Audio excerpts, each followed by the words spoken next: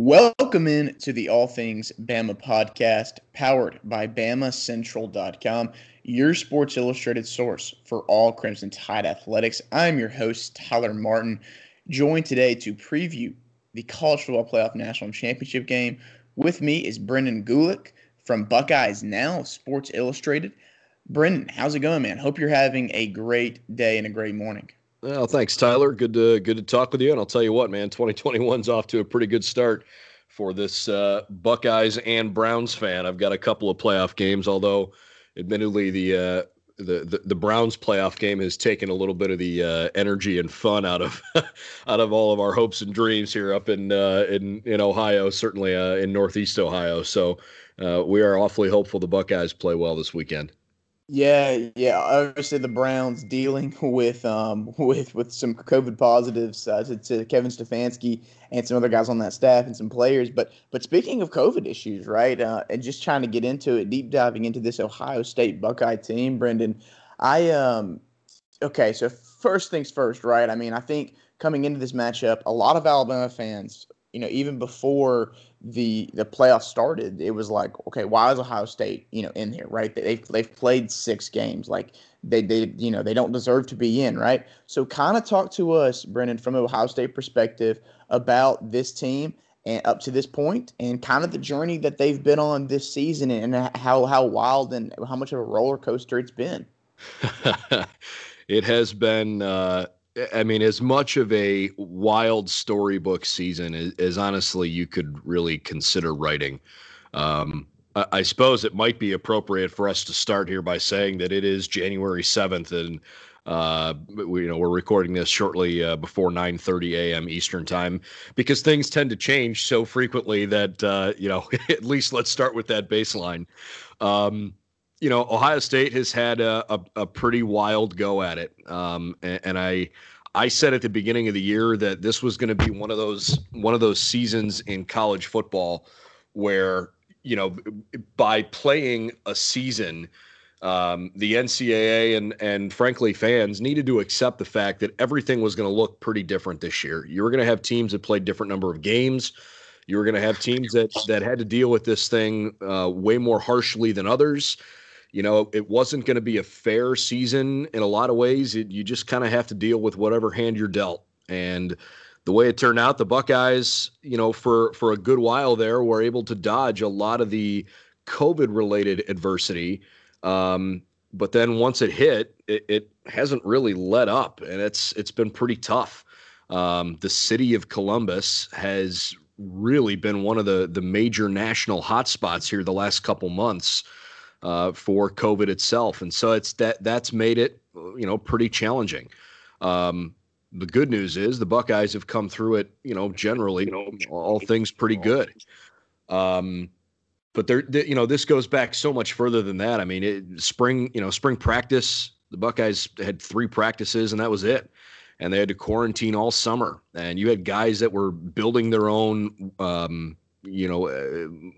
weight rooms at home in their respective homes. They were building racks and learning how to do with whatever they could get their hands on, different strength training activities. And that usually included lifting things that weren't weights, just heavy objects. I mean, it really has been a wild year in that regard. So, you get toward camp season and, the Buckeyes are practicing and hoping that they're going to have a year, and then bang, in the middle of September, the Big Ten says, we're going to postpone the season indefinitely, and not sure if and when we'll come back. And then this whole, we want to play movement started that was led by Justin Fields and Clemson quarterback Trevor Lawrence.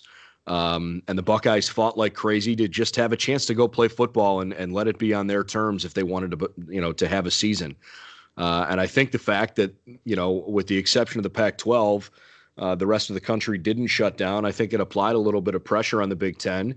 And the season finally came back about a month later.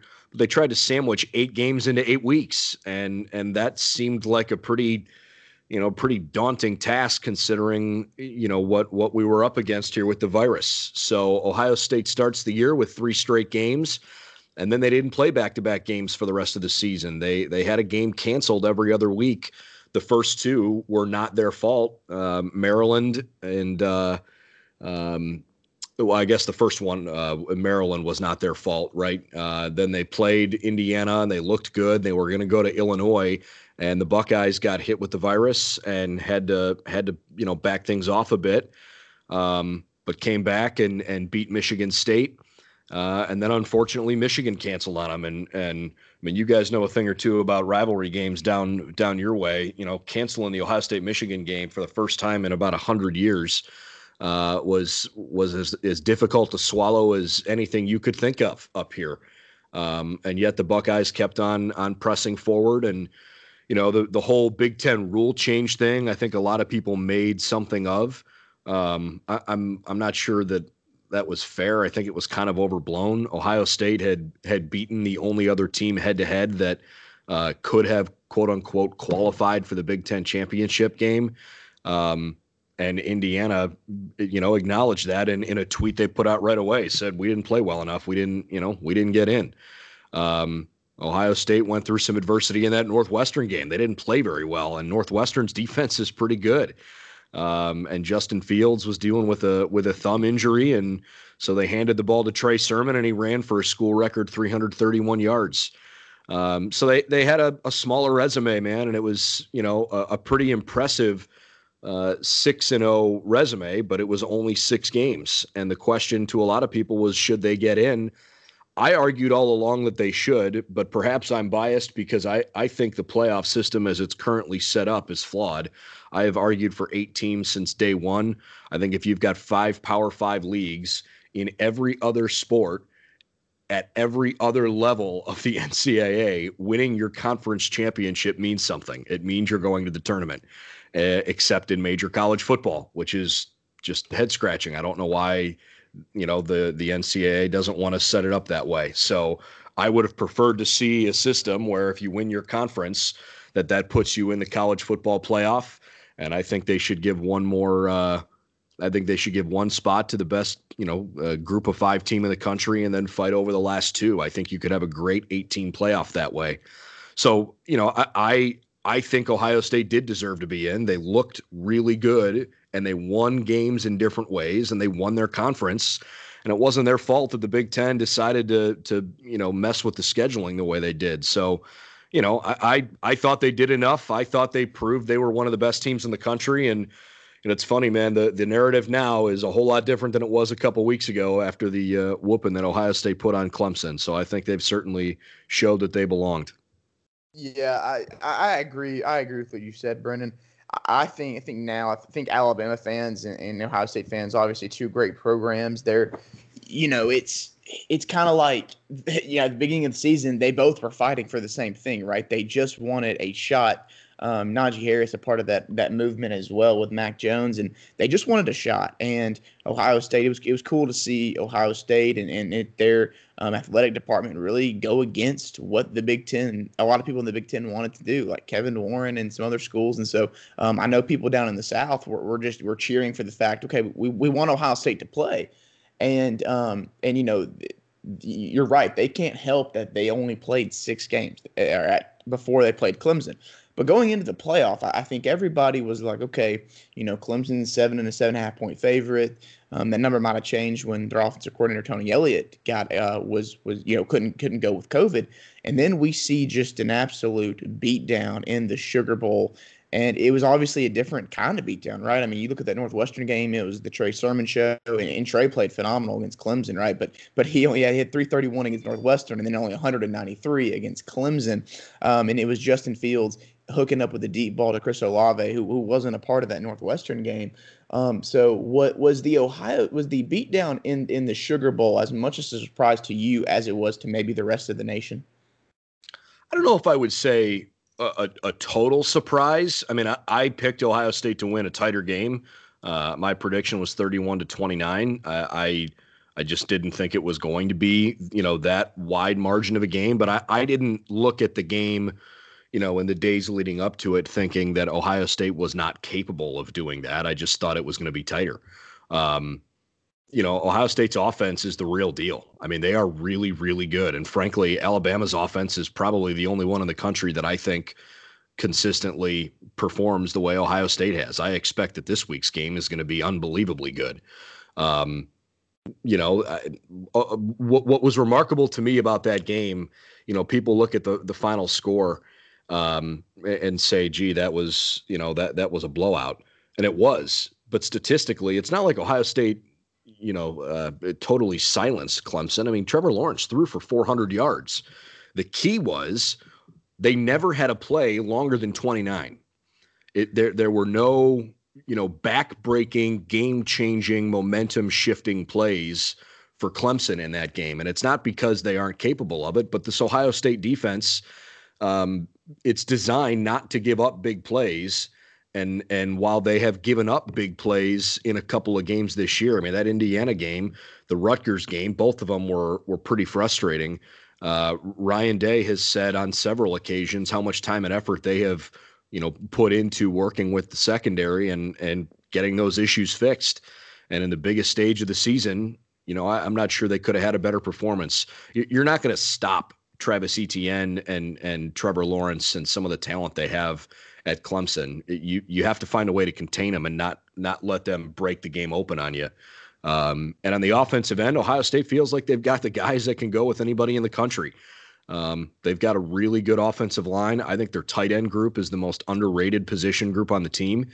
Obviously, Chris Olave and Garrett Wilson have had great seasons, but Ohio State's receiver room is extremely deep and talented. Trey Sermon has put together the statistically the best back-to-back rushing performances in Ohio State history. They've been playing football for 130 years, and you're right, he only ran for 193 last game after 331 the game before. But back-to-back games, 524 yards. Nobody has ever run for more yards in 2 consecutive games. Even going back to Ezekiel Elliott's big performance, 3 straight in 2014. And look, when you have a healthy Justin Fields, you certainly like your chances. And that was part of the storyline. I thought Justin Fields had the single greatest individual Ohio State performance in program history on the Sugar Bowl game on New Year's Day. And I realize that's a big statement. But, man, I'm telling you, he threw for 385 yards, 6 touchdowns after he got absolutely smoked in the second quarter, was in clear and obvious pain the whole game. And after that hit, he threw for 288 yards. His toughness, his leadership, all the demons that the program had to exercise after having never beaten Clemson, certainly what they had gone through last year and all the things that had happened this year, all the people that doubted them. I thought Justin Fields could not have possibly been, a better, more productive player last week. I'm sure he's receiving as much medical attention as he can get, whatever that is. The Buckeyes have been pretty tight-lipped on his condition, but they've made it pretty clear, man. They're going to ride with Justin Fields as long as they can go, and obviously they've got a lot of respect for this Alabama team, and I'm looking forward to a great game on Monday. Me as well, and you've mentioned Justin Fields a lot, and he's familiar with Alabama, right? I mean, he's coming from a Georgia program back in 2018 where they played Alabama in the SEC title game, and he probably remembers that fake punt he was a part of that kind of blew the game for the Georgia Bulldogs, and it's kind of been cool to see his journey go from this star recruit. And he couldn't really. I mean, Kirby didn't play him over Jake Fromm, and now he's tearing up the Big Ten and college football as a whole.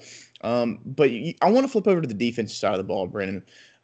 Just looking at this Ohio State defense, kind of going back and watching some film, the rush defense is really good, and they've got to go up against Najee Harris, who's part of this 3-headed monster, this Alabama offense, who nobody has seemed to have an answer for all season long. Him, Mac Jones, and Devontae Smith, but specifically in the running game. And I know that there's been some chatter out there about Ohio State might not have some guys on the defensive line available for this game due to COVID. How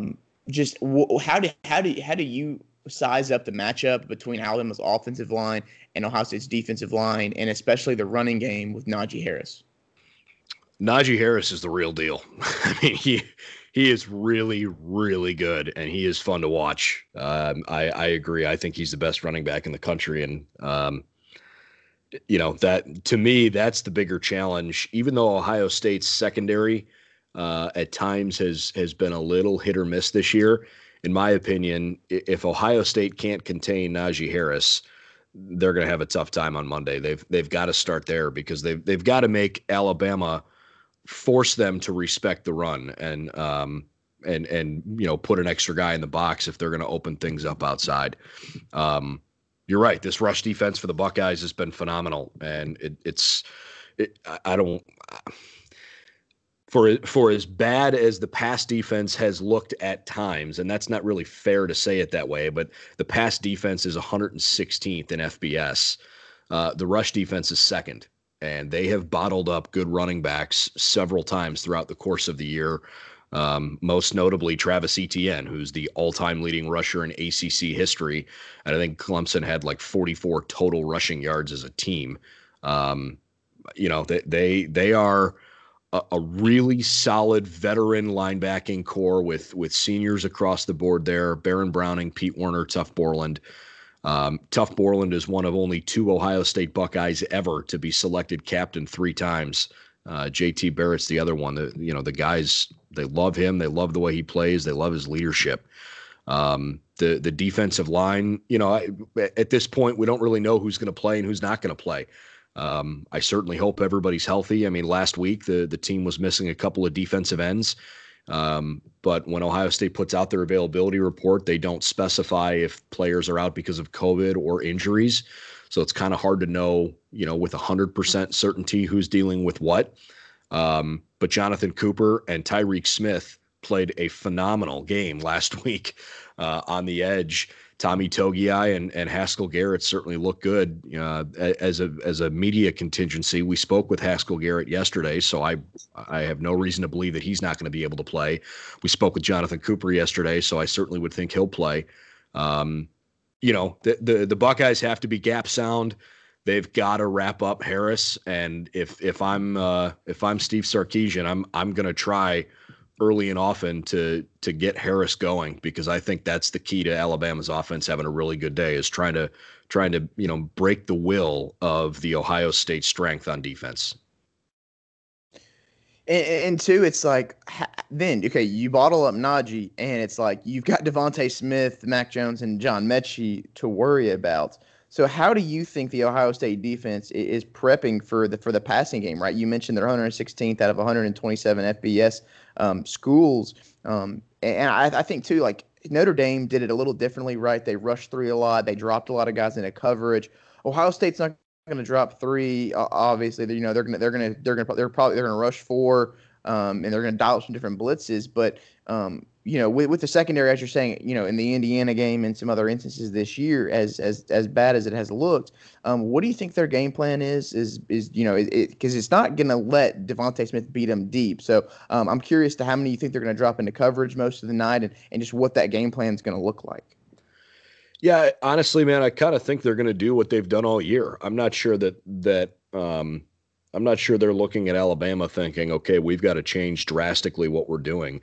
To me, this game is about premier elite athletes playing against premier elite athletes. If you're in the trenches for Ohio State on defense, you got to take some pride in the fact that you're going up against the best offensive line in the country this year. They just won the Joe Moore Award. So, mentally you're prepping yourself thinking, hey, this is the best of the best. This is why I came to Ohio State, and there's a national championship on the line. It's me versus him, and I'm going to try to go beat him on every play that I can. And if you're Alabama, it's the same way. I'm looking at the elite talent on the other side of the field saying, hey, this is the best of the best that we're going to see all year. We got to find a way to win our one-on-one matchups. I don't want to get too much into scheme, because I think I get over my skis a little bit too quickly on that. I know Ohio State certainly will bring some pressure. I don't know that they're going to blitz the way Indiana blitzed them. But I think Ohio State's linebackers do a pretty good job in coverage. So, I think you will see them in some schemes where maybe the linebackers are covering in the flats or within just a few yards of the line of scrimmage. Um, the Buckeyes once in a while they'll bring some pressure from the nickel, and they do run 5 defensive backs a decent amount.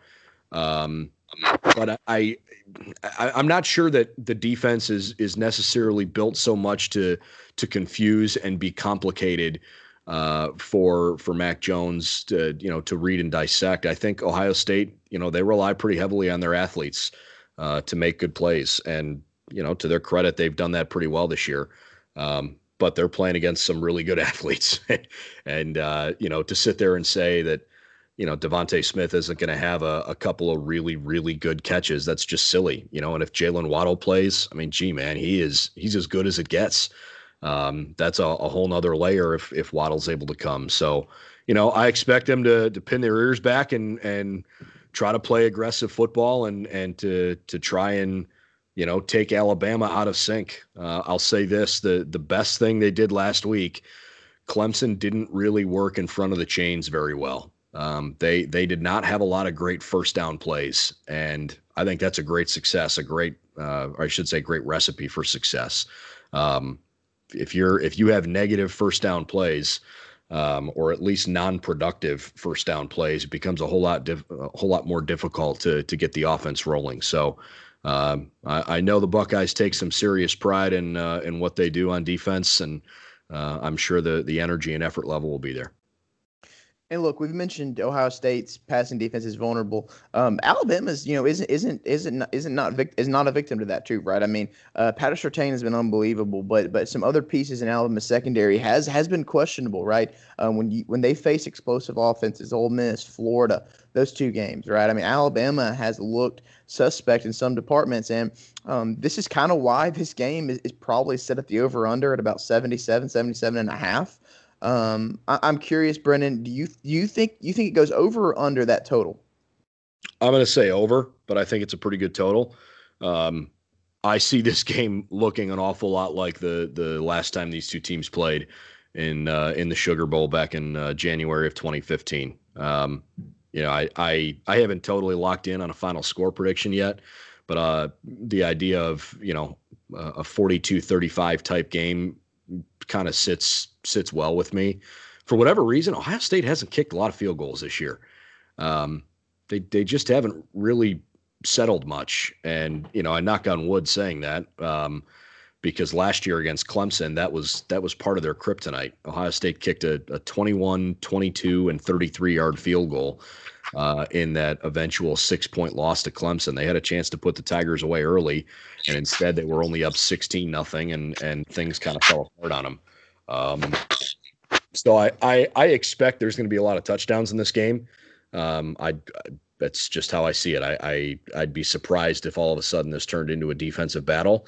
But both teams are certainly capable of making some good plays on defense. So we'll see how it goes. But if you're asking me to take an over or under pick on that total, I think I'll go over. Yeah, I think I've finally squared on one and zeroed in on it. 38-31 for me, Alabama.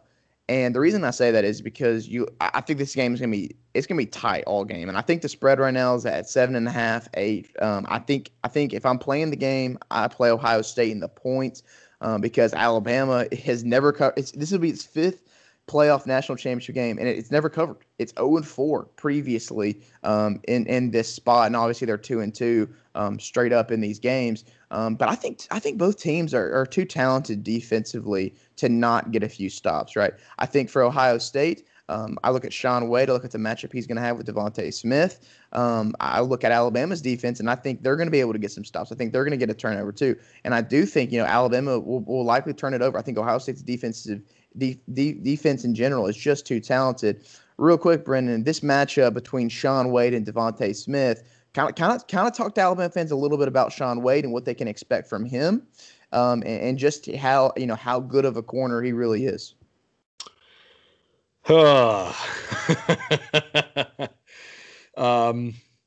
Shaun Wade's had some good moments this year, and Shaun Wade has had some frustrating moments this year.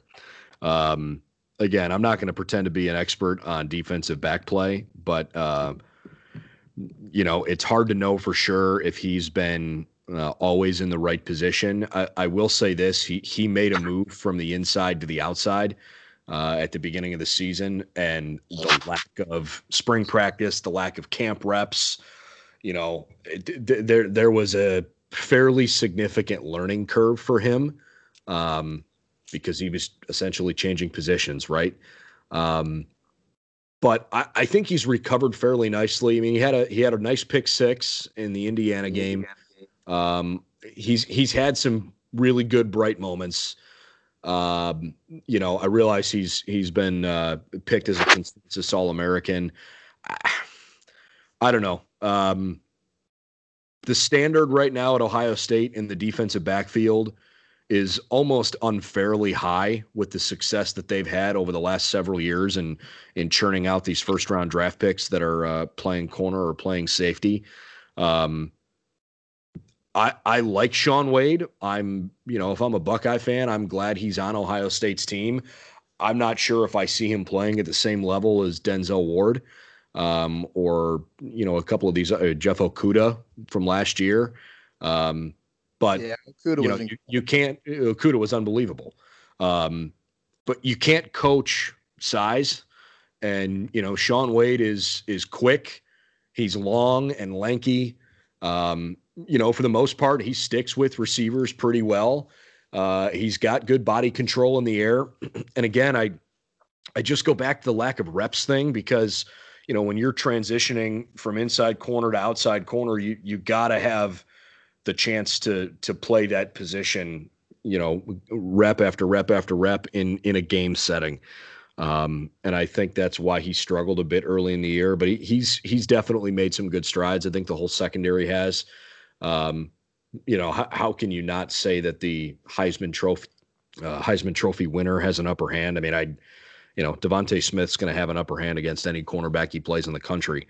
But I do expect Shaun Wade to go out there and compete hard. I mean, I've never thought he doesn't, give his all. He plays hard. He competes. There's just times where I've seen him get beat. But I also don't think Shaun is, the biggest challenge in the secondary either. I think there's been other guys who've had tougher seasons. But again, I give the guys a lot of credit for against, probably the best quarterback they're going to play all year in Trevor Lawrence. They allowed him to get his, if you will. But a whole lot of those yards were yards after catch, and they never gave up that, game-changing play. And I think, that's the kind of formula they need if they're going to beat Alabama this week. I know that I gave you a winner 38-31 against Alabama. You said you weren't on a score prediction yet, but who's your straight up winner in this game, Brendan? I do think Ohio State's going to win. To me, there's almost something. It's almost more than the game, and I don't mean to downplay anything that any other team has gone through this year. I just think the journey that Ohio State has been on the last 9 months, and then certainly since October and September, I guess, really in particular. This team is closer. They are more tight-knit. They fight for each other more than most teams can comprehend. And I just think it's because they literally had their season taken away from them. You got a guy like Jonathan Cooper who came back for his sixth year as a senior, and I'm sorry, Justin Hilliard came back for a sixth year. Jonathan Cooper came back for a fifth year. Cooper's a captain, and last year, knowing that he had to sit out certain games to maintain his eligibility to come back from an injury, he chose to play against the team up north, and that meant he knew he wouldn't play in the Big Ten championship or in a potential college football playoff game, and all he's done is work toward getting toward this moment. He's wearing the Block O jersey, the number 0 in this first year that the NCAA has allowed that, and the Buckeyes have decided to make it something that you have to earn. They're not going to just give number 0 out to somebody. It's guys like Jonathan Cooper. It's guys like Tuff Borland. It's guys like Josh Myers and Wyatt Davis. I mean, you can't help but be impressed with maturity level of a lot of these guys. That's been the number one thing that's popped out to me this year, Tyler, as I've tried to interact with the team here in some of these media availabilities that's been limited this year. So often you kind of feel like college football players get a bad rap for being football first and academic second and the whole 9 yards. And I've just been so impressed with this group of Ohio State players because they really are impressive, mature young men. And there's just something about this team that feels like quietly they've got absolutely everything going for them. They're not just happy to be in this moment. The goal wasn't to have a season come back and to beat Clemson. The goal was to come back and win the national championship this year. And I'm not particularly worried about an emotional letdown from last week to this week. I don't really see that. That's not to say that Alabama isn't the best team Ohio State's played this year. I think that is for sure. But there's just kind of something sitting with me saying that, a lot of people like last week are counting Ohio State out. And I just kind of have a sneaking suspicion that they're going to find a way to get it done on Monday. Yeah, Ohio State. I mean, it seems like last time too, when we had the inaugural playoff for the 2014 season, and Ohio State made that crazy run. Right, they were underdogs in their final 3 games with Cardell Jones starting with the Wisconsin Big Ten title game. And it seems like it's a very similar kind of storyline compared to Ohio against the world back in 2014, and even maybe more so this year. But one thing I do know, I mean, this is obviously a matchup that. It obviously doesn't frighten Alabama fans to say, but they respect Ohio State. They understand what Ohio State brings to the table. And it's just I mean, this is, if you love football, this is what you live for. I mean, this is the kind of game that is going to get everybody excited on Monday night, and it's going to be a lot of fun. I know you're headed down to Miami. We'll be headed down to Miami, so it's going to be a blast. And again, thank you for coming on here, Brendan. Where can everybody find your work at if they're interested in looking at your coverage of the Buckeyes? I appreciate that. Buckeyesnow.com. It's or if you want to be more specific, it's the Ohio State channel on Sports Illustrated. So si.com/Ohio State will get you there. But Buckeyesnow.com. We're on social media, Twitter and Facebook. Buckeyes Now on SI. You can follow my Twitter handle, Brendan Gulick 22. We try to put our stuff out in as many places as we can. A lot of content in Ohio State Facebook fan groups that I know people are kind of pouring through, and message boards and things like that. But BuckeyesNow.com is the easiest place to find everything. BuckeyesNow.com, where you can find all of Brendan Gulick's work. And like you said, we're recording this on Thursday morning, and who knows what we'll have by then. The game is obviously on schedule to play on Monday night. But we'll see if anybody else tweets more about some COVID-19 conspiracies as well. That stirred up the fan base. I can promise you that, Tyler. There's no doubt. There's no doubt about that. But just again, thank you. And for Brendan Gulick, I am Tyler Martin. This has been another episode of the All Things Bama podcast. Have a great week.